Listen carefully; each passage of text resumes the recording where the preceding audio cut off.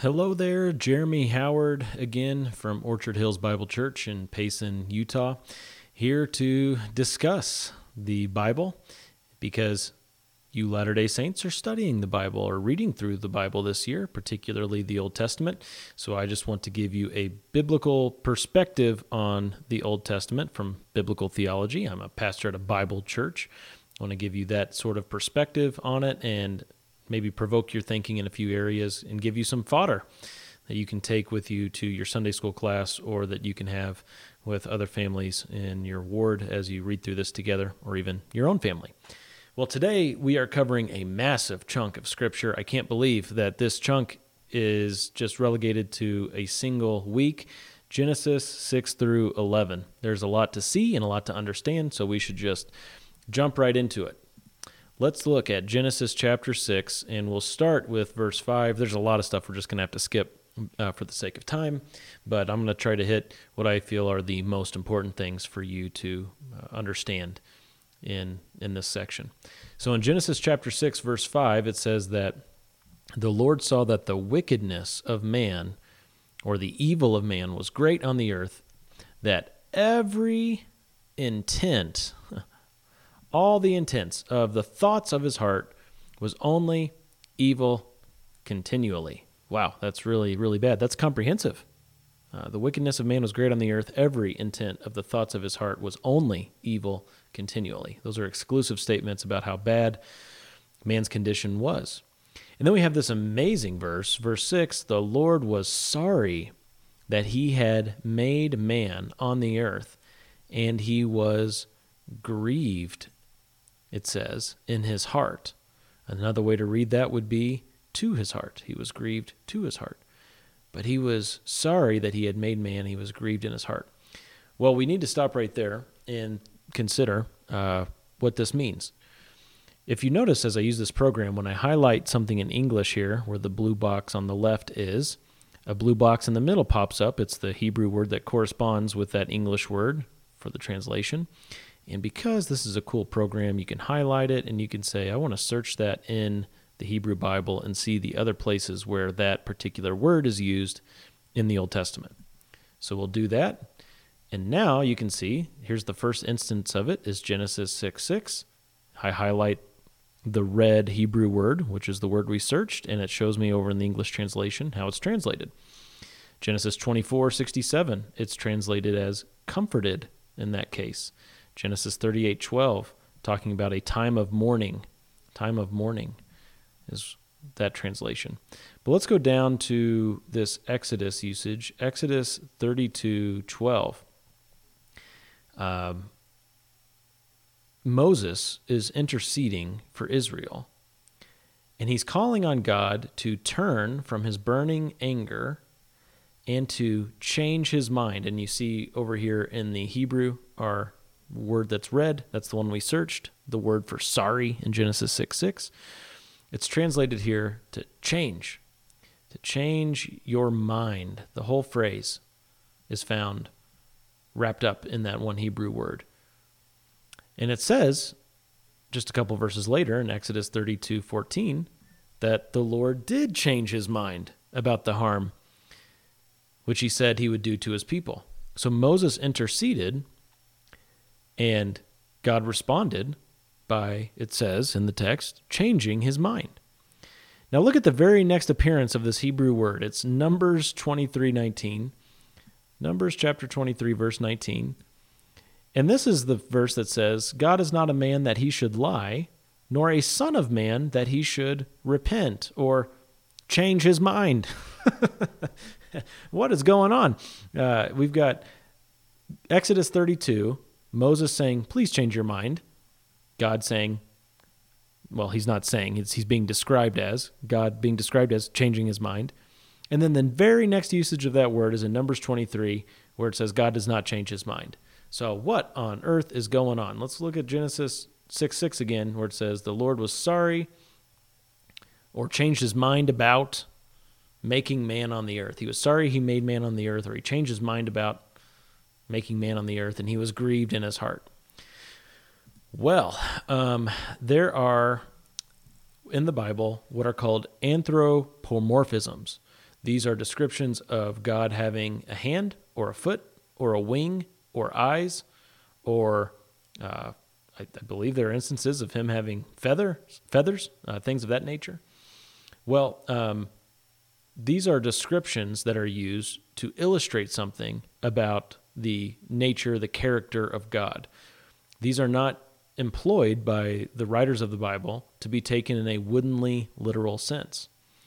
In the same way, there are in the Bible what are called anthropopathisms, where certain emotions and affections are ascribed to God for the same purpose as anthropomorphisms, to give us some sort of indication of God's character and God's nature.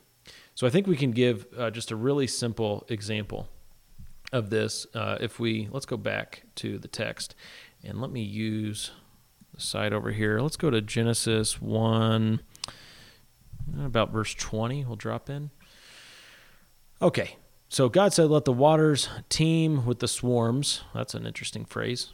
Or you could just say, "Let the waters swarm with living creatures. Let the birds fly above the earth in the open expanse of the heavens." God created the great sea monsters, verse 21, "and every living creature that moves, with which the waters swarmed after their kind, and every winged bird after its kind."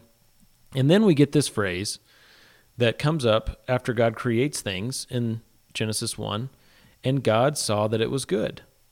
We get that phrase over and over again. God saw that it was good.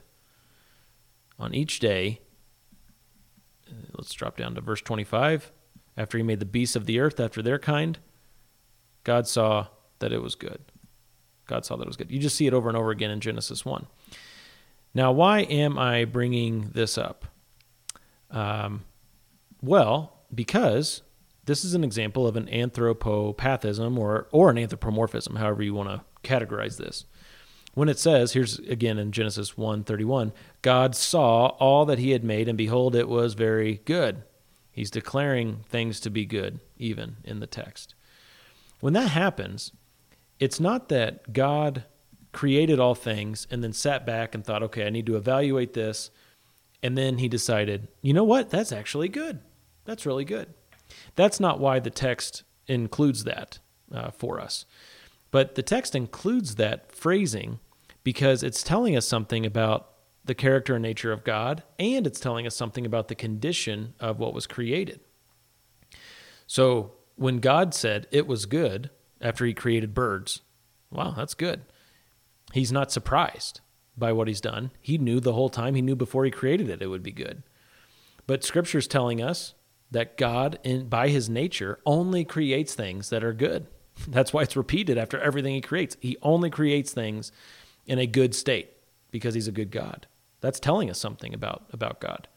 It's also telling us something about the condition of the creature. When God created that bird and said it was good, that bird existed in a good state. We're getting all that information through the phrase that we can understand, God saying, oh, that's good. That's a good thing. And so it's using language that we would use to tell us something about the condition of the creation. And we see that similar thing going on here in Genesis 6:6. The Lord was sorry he had made man on the earth, and he was grieved in his heart. Well, why? Because man was evil, right? You look back up to verse 5. He was comprehensively evil. And so God, what is the appropriate reaction of God to sin? Well, there's wrath and there's grief, right? We see both of those things in this passage. And we also see an explanation of the condition of man in verse 6, Genesis 6:6. When it says that the Lord was sorry he had made man on the earth, that's how deplorable that condition is now, because man is so infested with sin, man is so evil at this time, that the Lord is sorry he had made man on the earth. It's not that God didn't know it was going to happen and that God is like caught off guard and is like, wow, my creation really got out of hand. And now he's reacting like, I can't believe I even created them. That's not what's being said here. But instead, we are discovering more about the character and nature of God, that he is so pure, so holy, he can't put up with any amount of sin in his presence, and that when mankind gets to this state, he must respond. because mankind was in such a bad state. So this is one of those instances of the Bible using man's language to help us understand something more about who God is and who man is. Okay?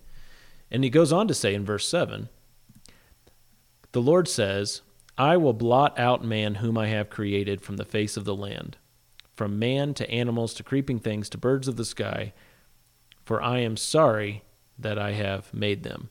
And this is the result of man's sin, is that they be destroyed, that they face judgment, that they die. That's what sin demands. Sin demands that someone die. The guilty party die. And that's what's about to happen in the flood. I want to make a note here because the next verse, Genesis 6:8, is really important. It says that Noah found grace. Noah found favor in the eyes of the Lord. And at this point, I want to pause, and I want to pull up, let's see, we will go to the churchofjesuschrist.org page. Why is it doing this again? It did this in one of my other videos. Let's see. Let me flip here and then flip back to there. That doesn't work.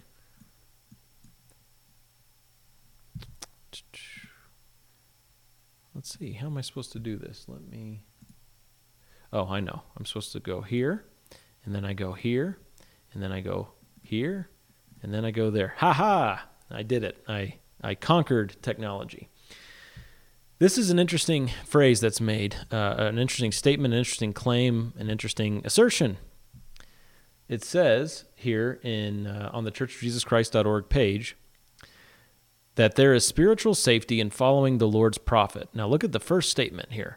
Thanks to the restored gospel, we know a lot more about Noah than what is found in the Old Testament. Okay? Joseph Smith's inspired translation of Genesis 6, found in Moses 8, reveals that Noah was one of God's great prophets. He was ordained and sent forth to preach the gospel of Jesus Christ. He walked and talked with God, and he was chosen to reestablish God's children on the earth after the flood. So you do have to wonder, what are the items, the new items found in Moses 8 that we don't have in Genesis 6? Well, this is a big one right here. That Noah was, why does it do that? That Noah was one of God's great prophets. The Bible, of course, doesn't say that. This is something that comes up in the book of Moses and the Pearl of Great Price. It would be new information if you believe that the Pearl of Great Price is new scripture. And that he was sent forth to preach the gospel of Jesus Christ. That also isn't in the Old Testament. The other stuff is in there, but not these things. That he was a prophet who preached the gospel of Jesus Christ. Now, I want to challenge you on this point by saying, is this additional information to the Word of God? Is this new information, or is this a competing storyline? All right. When you read Moses 8, which I've read all of the book of Moses now, you get a different story than what you have in the Bible. I want you to see in Genesis 6:7, God says he's going to blot out all of creation because of sin.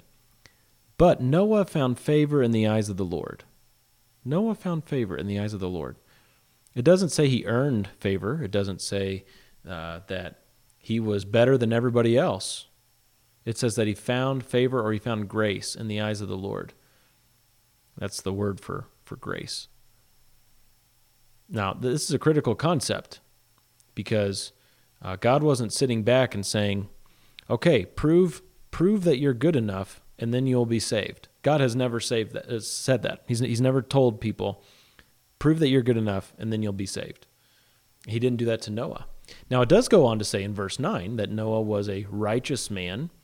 It even says that he was blameless in his time, and he walked with God. Okay, here's a whole bunch of references if you're looking at that pane all the way on the right-hand side. There's a lot of information there about this verse. But he was a righteous man, blameless in his time, and he walked with God. But let's not forget that preceding that statement is the statement that he found grace or found favor in the eyes of the Lord. And it's never presented in the Bible that someone earned favor with God. It's just not there. Noah was, by God's power, enabled to live a righteous and blameless life in his time. Because of God's grace, Noah was a righteous man.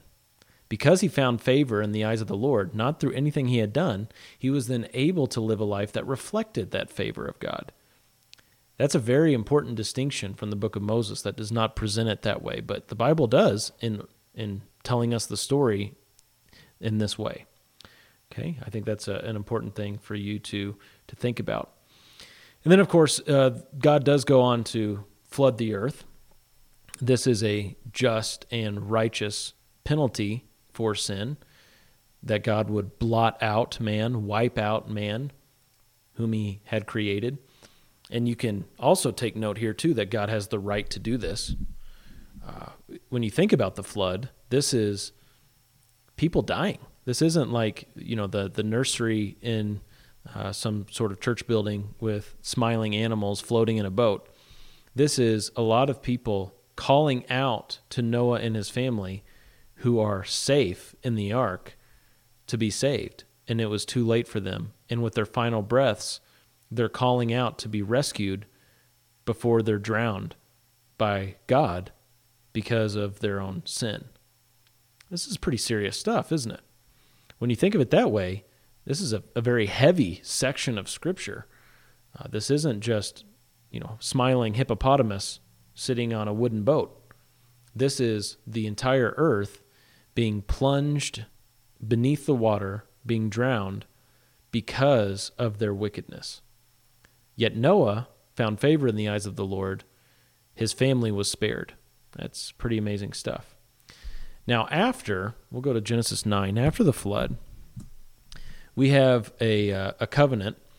Before we get to that, we'll just kind of read through these verses quickly, give an overview.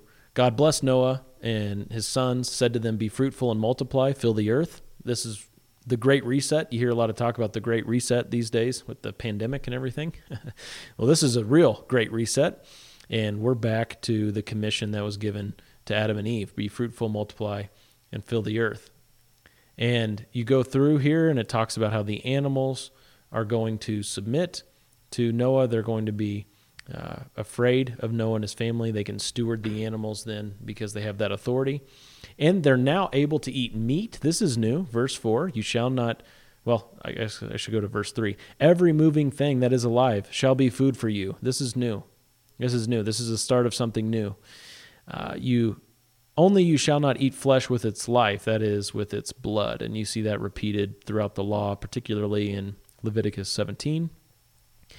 And you also get a new command for mankind here called capital punishment. Verses 5 through 7 talk about this, or 5 through 6, I guess, that if a man kills another man, then he shall be killed. Whoever sheds man's blood, verse 6, by man his blood shall be shed, for in the image of God he made man. That's new. That's a new thing. Lots of new stuff going on. And then you get to the covenant part, verses 8 and following. In verse 9, he says very explicitly, "I myself do establish my covenant with you and with your descendants after you, with every living creature." Well, what's this covenant? Verse 11, "This is the covenant, that all flesh shall never again be cut off by the water of the flood, neither shall there again be a flood to destroy the earth." And this is the sign of the covenant, verse 12, for all successive generations.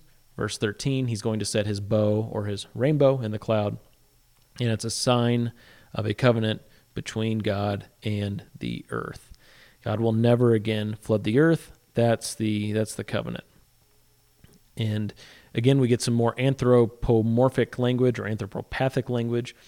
It says when he sees the bow in the cloud, he will remember the covenant he made. Does God forget the covenants that he makes? No, he doesn't. But this is, again, language telling us something about the nature and character of God, that he's faithful, that he will not go back on this covenant. That's verse 16. When he looks upon it, he will remember the everlasting covenant between God and every living creature. Okay? So interesting stuff. And then you've got Noah and his sons who are set to repopulate the earth. In Genesis 10, we then see how that plays out. In Genesis chapter 10, we see Noah's family, from them coming all the nations of the earth. And this is what's traditionally been called the Table of Nations, Genesis chapter 10. It's debated as to whether it's a comprehensive list of nations or if it is a partial list of nations. But you have a whole bunch of nations listed there, and this is where we get all of our nations, Genesis chapter 10. Now, I'm going just to read for you. Let me flip back over to this screen and go to a question from, or an article from Got Questions, gotquestions.org, a great website. I recommend that website wholeheartedly. So if you've got a question, go to gotquestions.org and they will give you a biblical answer. But I want to read to you their summary of the Table of Nations in Genesis 10. It says, the Table of Nations presents the biblical ethnological view that all nations descend from Noah through three of his sons, Shem, Ham, and Japheth. It is not known whether the list of 70 was meant, that's 70 nations, was meant to be exhaustive or if there were some nations left out intentionally or accidentally. The accuracy of what we do know about the table has been called into question by skeptics whose polemical objections tend to be defective and insubstantial. And in this article, it talks about some of those retorts. If you want to read the biblical answer to those retorts, go to this article. What is the Table of Nations at gotquestions.org. I'll put a link in the description. Due to the archaic nature of the source material, the veracity of the table ultimately remains undeterminable.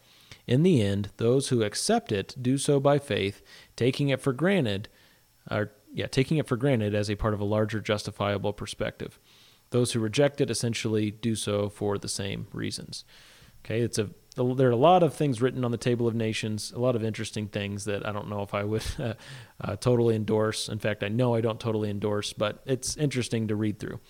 When you get to chapter 11 of Genesis, though, that's when you get to the Tower of Babel. And this happens, it's kind of like a flashback to before you have these 70 nations that are listed in chapter 10. Because you have the 70 nations that are all speaking different languages. Well, in chapter 11 of Genesis, we find out how they got those different languages. So it's going back in time just a bit. Let me pull that up. Genesis chapter 11, it says the whole earth used the same language and the same words. That's what was going on as Noah and his family were repopulating the earth. They were of one lip, you could say. They had few or one set of words. They used the same language, the same language. And it came about as they journeyed east that they found a plain in the land of Shinar and settled there. And they said to one another, "Come, let us make bricks and burn them thoroughly." And they used brick for stone, and they used tar for mortar. They said, "Come, let us build for ourselves," important language to note there, "let us build for ourselves a city and a tower whose top will reach to heaven, and let us make for ourselves," there's the phrase again, "a name. Otherwise we will be scattered abroad over the face of the whole earth." Well, God interrupts these plans as they try to make a name for themselves. They try to avoid God's command of spreading out and filling the whole earth, and they make a tower for themselves to reach up into heaven. Now, that's pretty interesting, isn't it? Pretty interesting stuff. It says that the Lord came down. This is verse 5. The Lord came down to see the city and the tower which the sons of men had built. Another anthropomorphism. Could he not see from heaven? Well, the Lord sees all things no matter where he is, right? But it's, again, giving us insight as to the character and nature of God, that he's involved in all things, and that telling us something about man, that man needs to be examined. We're learning that through this anthropomorphism. Verse 6, God said, "Behold, they are one people, they all have the same language, and this is what they began to do. And now nothing which they purpose to do will be impossible for them. So come, let us," this is important, "let us go down there and confuse their language so that they will not understand one another's speech." Okay? You see that the verb for go down, if you're looking in the pane on the right-hand side, it's plural. It's a plural verb. That's why it says, come, let us go down there, and confuse their language so that they will not understand one another's speech. This is a sign of God's judgment, that he would confuse people with language. We've been studying this in the book of 1 Corinthians lately. 1 Corinthians 14 talks about tongues in the church. You see tongues in Acts chapter 2, Acts chapter 10. You see it in 1 Corinthians. The purpose of tongues is to confuse people, to leave them in their state of judgment. Particularly the nation of Israel. The nation of Israel who rejected their Messiah, tongues were a sign of judgment against them. Well, you see here too, at the Tower of Babel, this confusing of languages was a sign of God's judgment against the people who were seeking to build for themselves a tower and to make for themselves a name. God confused their languages, set them against one another, spread them throughout the earth, so he was accomplishing his purposes of filling the whole earth, and he was showing them that he alone is God, and they cannot make for themselves a name, because he is the only one who is that high and lifted up to be honored and worshipped. All right, there you go. There are some things that you can consider, you can chew on. Again, going back to Moses 8 and Genesis 6, consider the narrative differences. There are some pretty strong narrative differences there. Consider why that is. Ask around. Have some conversation about it. Feel free to send me a question. No questions off the table. I particularly like to chat with those who want to have an honest conversation. For those who just want to debate, my time is extremely limited, so be warned. But if you have some honest questions, would love to chat with you. Thanks for listening, and God bless.